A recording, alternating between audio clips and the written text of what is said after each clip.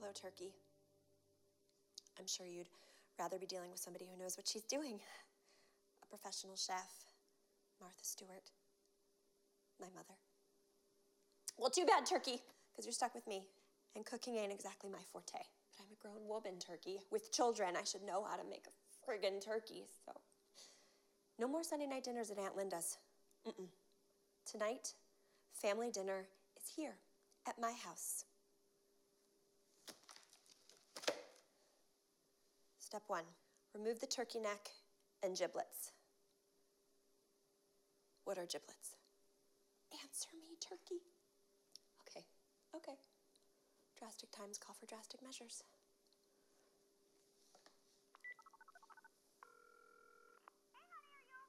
Hey, Mom. Everything's fine. No emergency. Actually, I'm cooking dinner and no, just easy. I'm just gonna make a turkey. Okay, Mom, please relax. This is why I'm calling you. Okay, we both know I don't know how to make a turkey, but I know you know how to make a turkey. So if you could just walk me through it.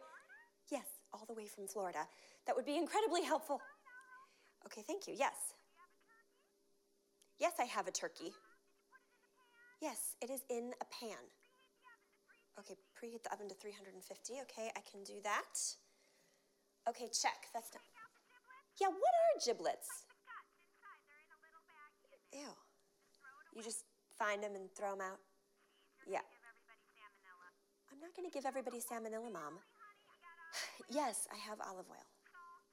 Salt, pepper, yes. That's it? That's all you have to do? That's so easy. Any moron could make a turkey. That is so easy. That's amazing. I didn't... Defrost it? I didn't know you were supposed to defrost it. I have 14 people coming at 6 o'clock. Mom, what am I going to do?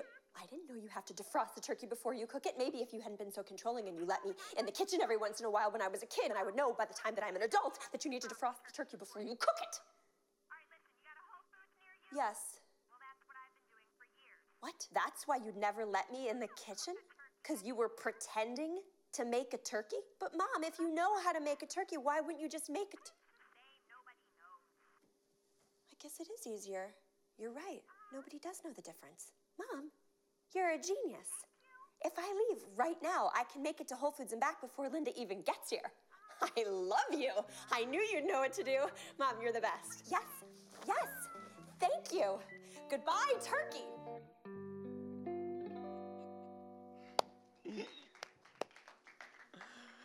Oh, I have been there in that moment, right? Grow up eating great turkey, and then that first time on Thanksgiving, on that morning, you're like, how do you conquer the bird? Well, my name is Chris, and it's good to have all of you here today, especially if you're a guest with us. Thank you for coming and checking things out. And we're in this series called It's Complicated. Why? Because when people are involved, it always is. Dating's complicated. Marriage is complicated. Parent-child relationships, no matter the age, are complicated. Business partnerships are complicated. Employee-employer relationships are complicated. Friendships are complicated. Churches are complicated. I'm complicated, and guess what?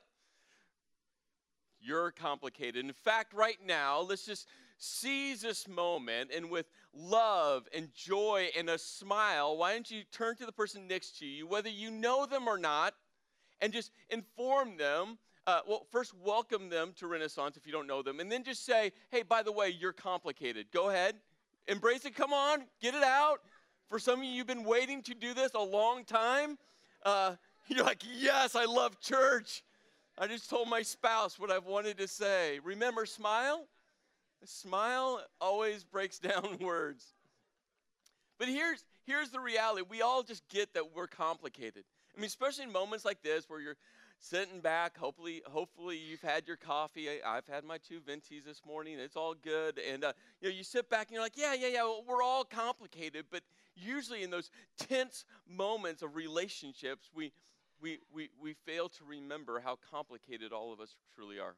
Last week, I talked about these 8 specific lenses in which we kind of look through to see this world, to interact with this world, is how we perceive this world. And these are just 8 of numerous lenses, but we looked at gender and culture and childhood and personality and life events, both positive and pretty dark life events, our belief system, and sin.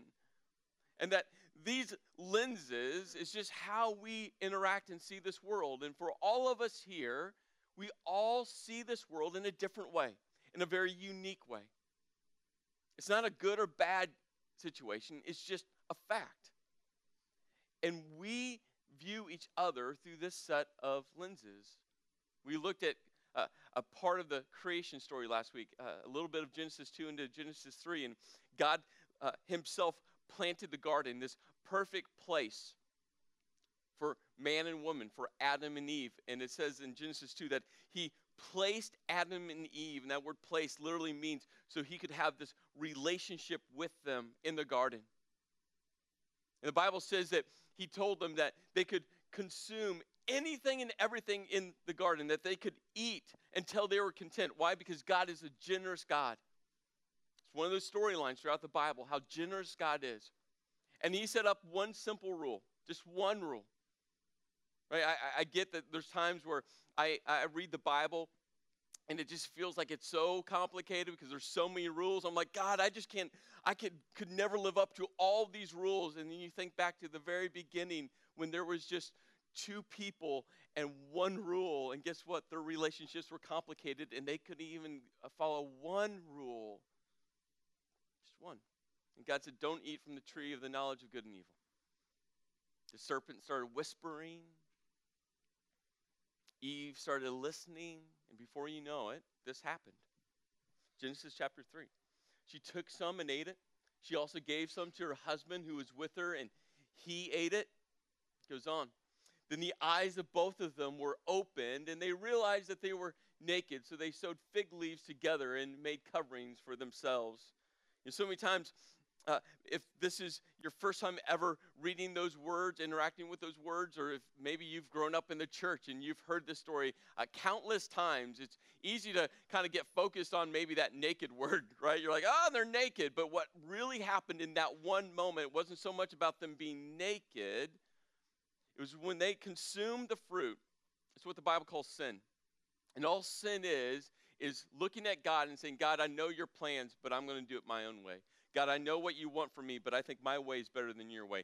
God, I know the guardrails you have set up for me, but I think my guardrails are better than yours. God, I know who you are, but I'm going to choose to turn from you and go my own way. That's all sin is. And that's what Adam and Eve did. God, we know this one tree. And you said, don't eat from this one tree. And that you're a generous God. And you said, we can consume from any other tree in the entire garden, not this one, but we think our way is better than your way. We think our plan is better than your plan. And they set God aside and they decided to do it their own way. That's sin. And in that moment, it fractured the universe to the core. We got to realize the gravity of this moment. God's perfect creation, sin fractured it. The rhythm in which God created the universe to function in was thrown off rhythm. And we today are paying the price. Not just because of Adam and Eve's sin, but our sin as well. In that moment, when Adam and Eve sinned, they did 2 things. And again, it's one of those points that you could quickly just read through this story and miss. But we need to realize the gravity of what they did. When they sinned, they did 2 things. They hid and they blamed. Think about the gravity of those 2 actions. They try to hide from God, but they also try to hide from each other. They covered themselves. Before that moment, they were naked and unashamed. There's no barrier in between them. But in that moment, they started putting barriers in between them. And relationally, guess what we all do? We hide and we blame. We hide from confrontation. We hide through our pride. We hide through our selfishness. We hide by gossiping. We hide by talking about people and putting people down. We hide in so many different ways, and then we blame. I mean, all you have to do is pick up a newspaper, read about another politician, right? They hide, and when they can't hide any longer, they start blaming someone or something for their actions, and we all do it. And relationally, as God had created us to be relational beings, what happens is this pane of glass that we all look through this world, it looks now like this. Tim Keller, who's a pastor in the city, he once made this comment that we all are the sum of our relationships. It was such a simple but profound statement, which is so true. All of us are. And what's hard is we all have a picture that kind of looks like this. Monday night, Kim and I were putting our girls to bed. We have a 7-year-old and an almost 11-year-old. And we have these nightly routines that we always do. It's just one of those commitments, that we have made together as husband and wife, but also with our kids, that we're just there's this moment to put them to bed. And so we're going through this nightly routine. I put Claire, my youngest, to bed. I make my way into Kiara's room and, put her to bed. And Kim and I kind of retire back into our room. And we were just talking, and next thing I knew it, Claire, my youngest, was standing in our doorway, and I looked around, I'm like, Claire, what are you doing? And with this burst of emotional intensity that I had not really seen from her before, she screams at me, "You like Kiki better than me!" Tears stream down her face. She runs back in her room, and I'm left there. I mean, it's just classic dad moment. Huh? Like, I look over at Kim, like, for help, advice. I'm, honey, and she goes, I don't know. What did you do now? I'm like, I don't know what I did. Like, she goes, you better go fix it. I'm like, okay. Like, so I'm like going into a war zone. I walk into Claire's room. She's on her bed, and she's heaving. She's bawling. She's so upset. She has this Disney princess book laying over her head, right? And she's just sobbing. I'm like, let's remove the book. I'm trying to calm her down. I'm trying to find out what's going on, and she wants nothing to do with me. Nothing to do with me. And I'm like, what is going on? Well, I'm very persistent and very stubborn, and I just wasn't going to leave until, I could figure this out. And finally got her calmed down. I go, Claire, what did I do? Honey, I'm sorry. She goes, Daddy, you didn't pray with me. You see, we have this routine we do. And both girls, there's similarities and vast differences. But one of the things I always do with Claire every night is a thing that my wife loves. She might differ with that statement, but she loves. Claire and I, we love to like fight, like taekwondo kicking thing. It's just her and I. It's a thing we do, and she can kick. I tell you, she can kick. And so we just roughhouse. And my wife's always saying, hey, honey, our goal is to calm our kids down before bed, not amp them up. I'm like, what? Hey, it's all good. So Claire and I just go at it. And that night, it was intense. I'm picking her up. I'm tossing her on the bed. It's a thing, right? And so we get into it. And then I do something else with both of my girls. I've done it since before I could even remember starting. Since they were smallest. I point to their chest. And I say, you're beautiful inside, upside down, inside, outside, upside down. And I kind of draw this circle around their chest. And I reach down to their toes. I go from your tiny little toes. And then I touch their nose, your precious little nose. It's just one of those daddy things where I'm just like, I want my girls to know that they're precious, not just on the outside, but who they are on the inside. So I do that with both girls, and then we pray. Well, that night, WWF in Claire's room was just awesome. Like, we were just in it. And so by the time I threw her in bed and did the nose-toes thing, right, it was just like, I kissed her on the forehead, and I walked out. Just totally forgot. But this is what happened with Claire. She laid in bed, and she heard me walk into Key's room. And she heard me cuddle up against Key because Kiera's is already tucked in. She's ready to go to bed. And I kind of cuddle up next to her, and we have a little conversation. And she hears me do your beautiful inside, outside, upside down from your tiny little toes, your precious little nose. And then she hears me pray with Kiera. And she lays in her bed and she goes, why didn't Daddy pray with me? Why did Daddy pray with Kiki and not me? Why does Daddy love Kiki more than me? And then the 7-year-old little mind, she starts connecting all these dots, and this fracture happens.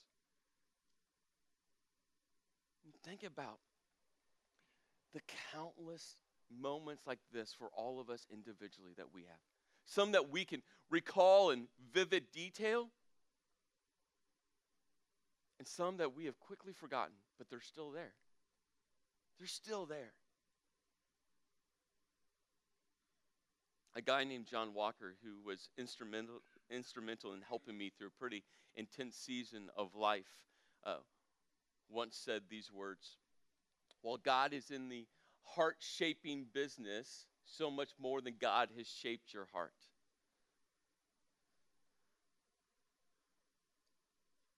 Think about that. See, again, we spend so much time on our outward appearance.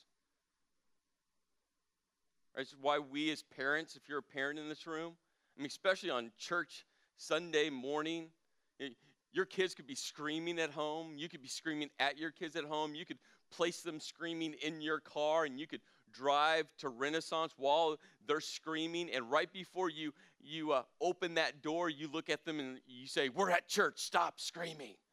And then you all walk in with smiles. Oh, we're at church, right? We've all been there. Maybe that was you this morning. You're like, yeah, guilty. Did you see me? Right? We're all so consumed with the outward persona, how people see us on the outside. And guess what? God really doesn't care about our outward persona. He cares about what's going on the inside, in our heart. Because here's what God knows. Whatever is going on the inside of you will always make its way out in some way. Always does. And God wants to reform and reshape our heart into his image. But God also knows that so many other people and moments are fighting against him that shapes our heart. And one thing that I love about being called to be a pastor, but it's also, there's a two-sided coin to this thought. It's one thing I love about it, and it's what also makes it the most difficult, is my entire job is about people. And here's what I know. Hurting people hurt people. And all of us, to some degree, are hurting.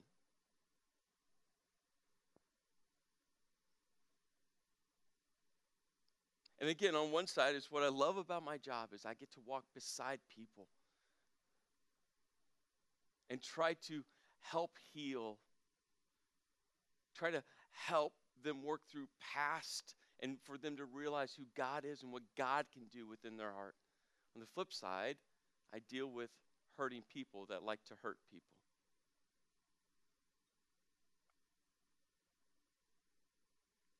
And in this It's Complicated series,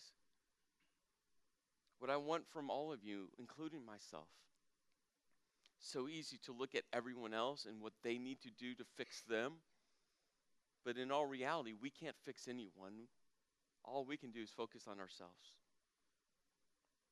And Jesus, in this great moment, it's called the Sermon on the Mount in Matthew chapter 5, 6, and 7.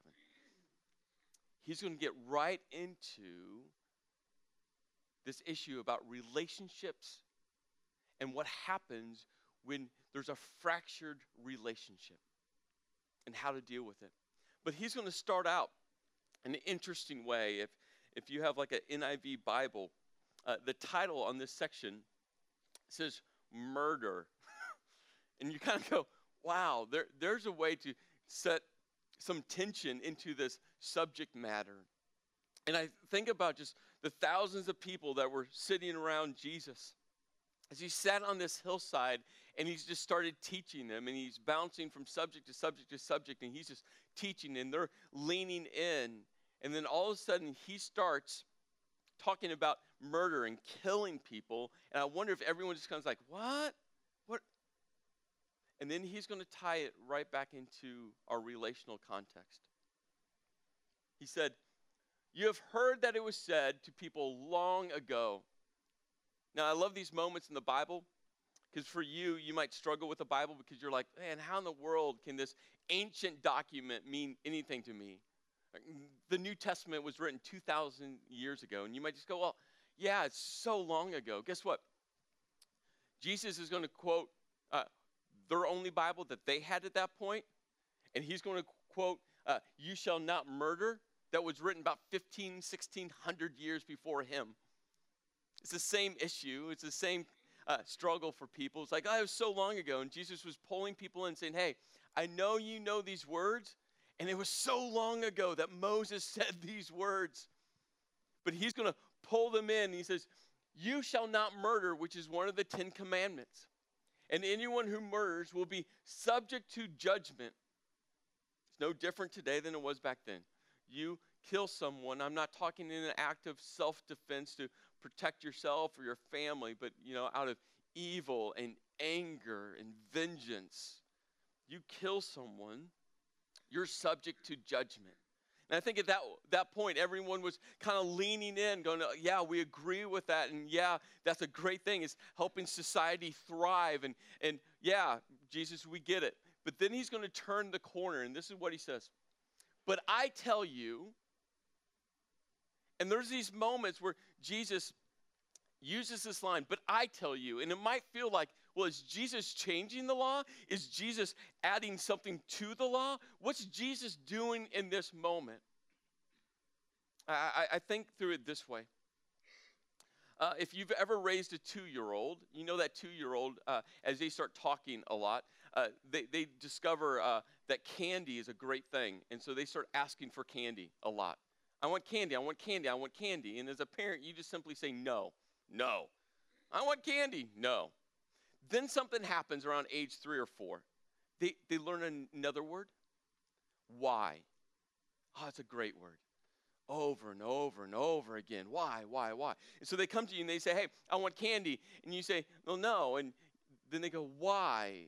And you're like, oh, I have to give them a reason. Why? Well, it's breakfast. You don't eat candy for breakfast. Why? It's almost bedtime. Why? Well, you had dessert. But then they get older.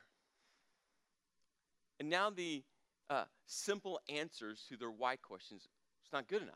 So you start talking about health and food. And, well, once you eat fruit, fruit's better than refined sugar. What's refined sugar? Let me tell you what refined sugar is, right? Now you're having this nutritional conversation with your kids.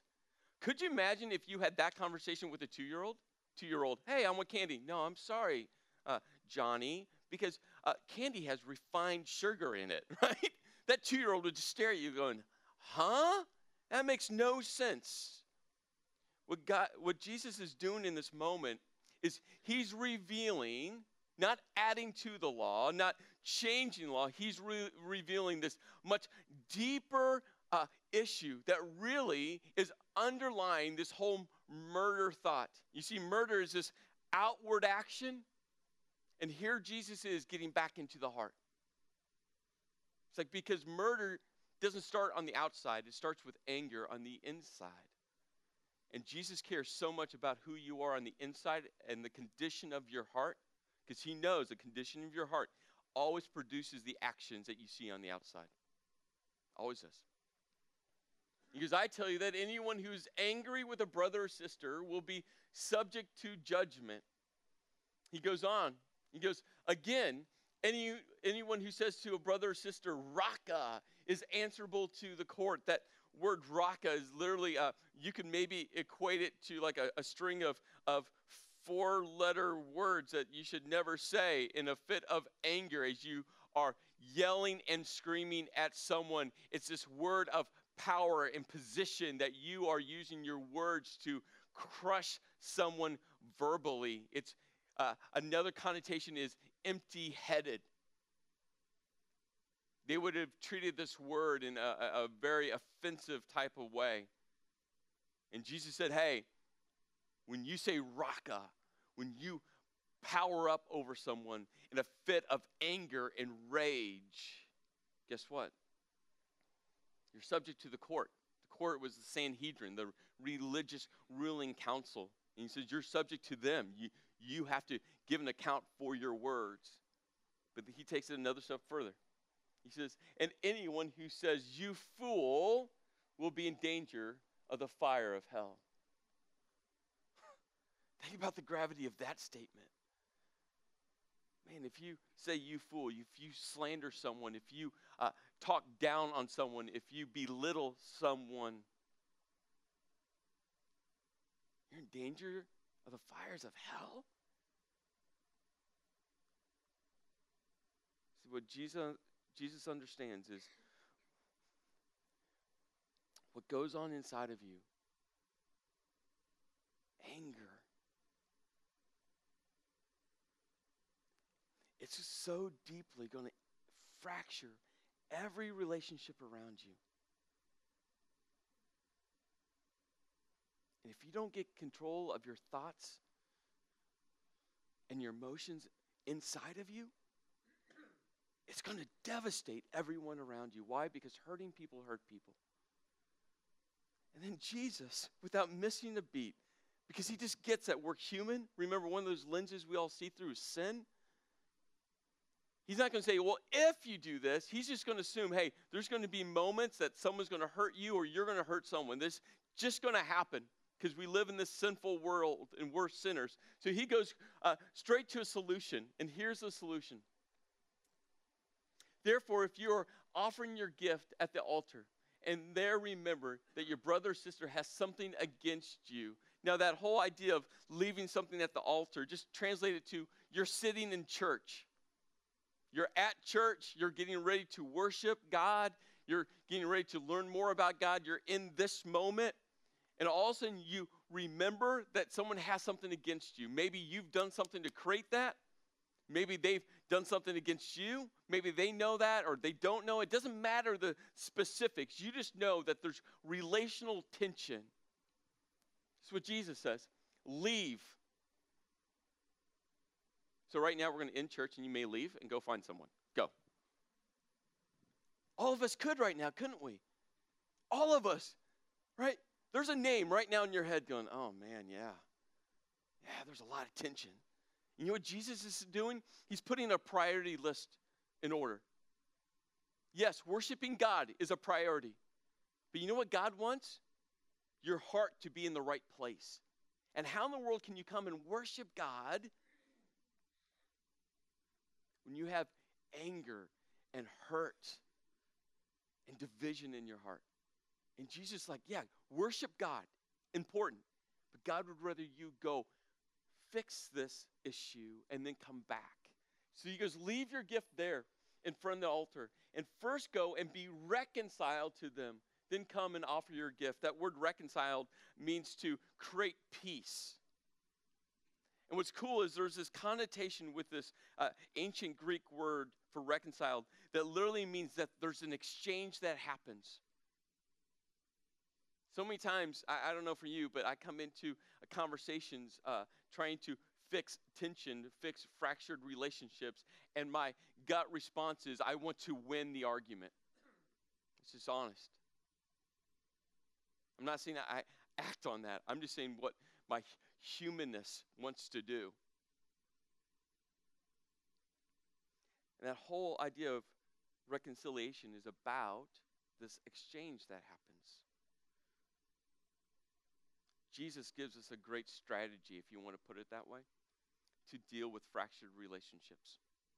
It's found in Matthew chapter 18. I just encourage you later today to go and read Matthew chapter 18. But I'm going to walk you through it visually because I think it's going to help give you the gravity, but a great pathway to deal with fractured relationships. Here's what Matthew 18 says. There's two people, and something happens. Maybe the blue circle person says something behind the red circle person's back. Who knows what it is? You can fill in the analogy of the story with any specifics you want, but relationships have been fractured. And this is what happens. Remember, go back to the garden and what happened with Adam and Eve. We hide and we blame. We hide and we blame. So what usually happens in this moment, someone hurts you, it looks like this. We surround ourselves with all these other people, not even involved in the situation. We tell all these people how this person has hurt us and how this person, what this person has said and what this person has done, and they can't believe that this person, right? And we surround and we hide and we blame.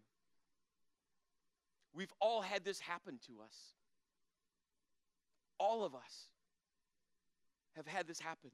And you find yourself on the outside of the circle going, hey, what about, come to me, come to me. I'm sorry, I didn't know. But yet, guess what we do? We all do this as well. And you know what this does relationally? It fractures it more and fractures it more. Creates more of a separation, creates more hurt, creates more anger. And what Jesus, his strategy, is so simple and so intuitive, but so difficult to do. You know what Jesus says? Do this. And you notice the arrow pointing both ways? Remember, the word reconciliation means that there's an exchange that happens where you sit down with that person. You don't go to everyone else and talk about that person to everyone else. You go seek out that person that has hurt you. You go seek out that person that has offended you. You go to that person and sit down with them knee to knee, eye to eye, and have a conversation. And your goal isn't to win. Your goal is to reconcile.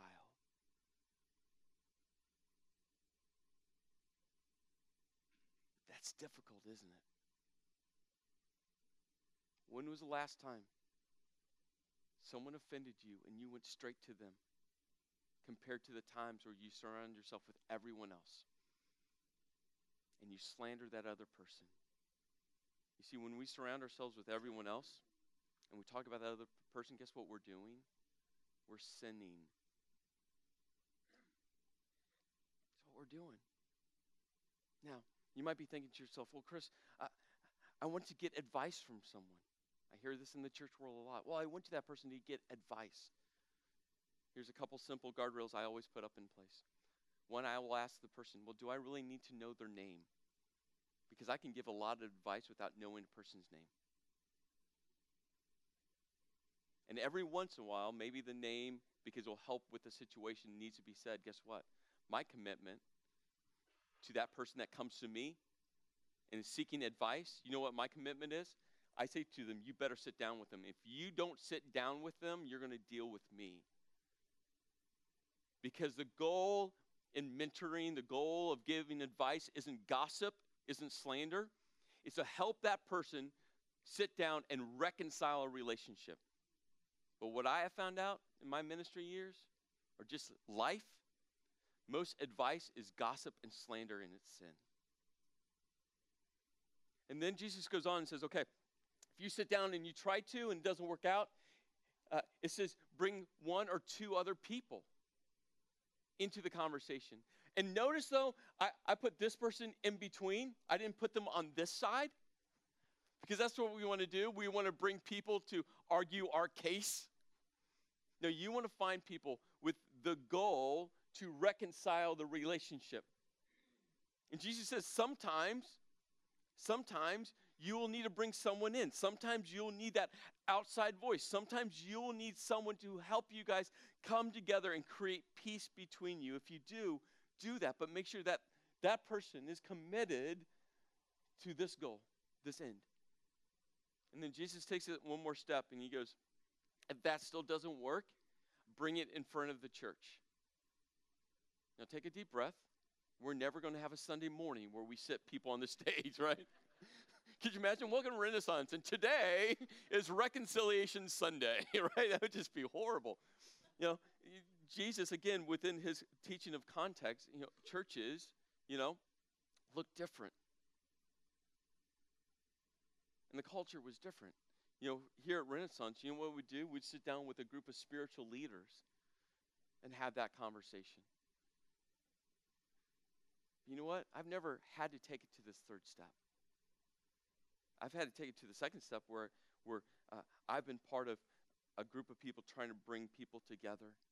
But usually at that point, people are wanting to come together. You see, that's how we deal with relational tension.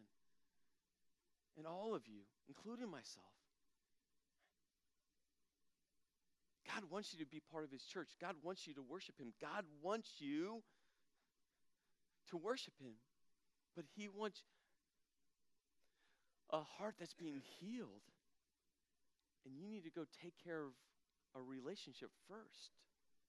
So there's three things before I come into any conversation like this that I do.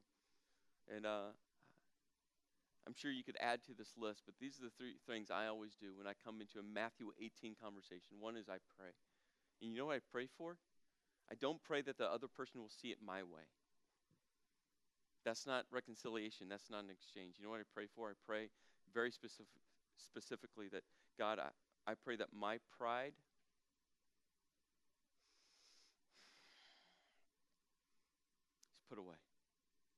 Because pride always kills reconciliation. When you go in and you're going to get your point across and you're going to drive your point into their forehead and you're going to win, as soon as you start thinking that way, pride takes over and you will never exchange. You will never reconcile. I always go into these conversations praying, God, please keep my pride down. God, please help my ego to stay away. God, please help me to hear your voice. God, please, man, don't let my humanness mess this up. I tell you, when you start with prayer, it's amazing what happens to your heart. Second thing I do is I seek to understand. Why does this person feel this way? What's going on in their world? A while back, I had a great Matthew 18 conversation with someone, and the first 30 minutes of the conversation was me just asking questions about their personal life. What's going on here? What's going on? It's where I start. Because it's about understanding who this person is and what's going on inside of them. We'll get to an issue later, but I care more about who that person is in that moment, honestly, than the issue. We'll get to that issue. But when you come and you approach a Matthew 18 conversation to understand someone, it's amazing what the Holy Spirit does in that moment. And the last thing is to reconcile. Create peace. And to create peace, an exchange happens on both sides. What I know for some of you in this room today, you have some pretty deep relational fractures in your heart right now. Maybe it goes all the way back to childhood. Maybe it's a former marriage. Maybe who knows what that might be, the specifics you do. And there's times where God wants to heal your heart, but there's times where you need maybe an outside person to help in that healing process. I quickly talked about John Walker. I mean, he was insurmountable to me in a season of life. And I tell you, between God and him, saved my marriage, saved me as a husband, as a dad, as a pastor. And so I get what it feels like to need someone to help in that healing process. And here at Renaissance, we have an amazing counseling center. And actually, so many people are using our counselor that we've had to add a day or two, which is great. Seriously, I celebrate that. Because that means people are working through their hurts and their pains. And so if you need counseling, you can connect with me after service. You can email us at cares@renaissancechurch.org. But take a step to start that healing process. But there's something else. Vanessa talked about it earlier. It's called the project. And sometimes it's just about connecting with people. It really is. And the project kicks off here in a few weeks. After service today, you can go out into our cafe area. Clay's there, and he will help you get signed up for the project. I sat through the last one, and it was amazing because I was able to hear people's stories and where they have come from. I was able to share my story, and it just takes this church thing where everyone comes in and sits in rows, and it gets you around a table, around circles where you start interacting with each other. And I tell you, God does powerful things in those moments. And so if you haven't gone through the project, maybe it's the first time you're hearing about it. Maybe you're sitting there going, I just don't know about that. Just sign up, experience it. It's powerful, and it will help you take steps spiritually, but also relationally. There's one more piece that I didn't get to today on purpose. And you see, we all are looking through this lens right now. To what degree are your fractured relationships? Only you know. But we all have them. And here's the thing the Bible's clear about. And this is one of those pieces that it truly comes from God. It's going to be God's power and God's strength, the Holy Spirit moving within your heart. But there's one more piece that's critical to reconciliation, because God truly wants us to see the world like He does. He really does. And it is possible for you to start healing those fractured relationships, fixing those fractured relationships. But it's going to take this one critical piece that comes in the reconciliation process. And next week, we're going to talk about it. We're going to spend the whole Sunday morning about it. And truly, God says, hey, if you put this one thing into your relational mix, if you're committed to this one thing, you can start seeing like I see. So my challenge for you is to come back next week.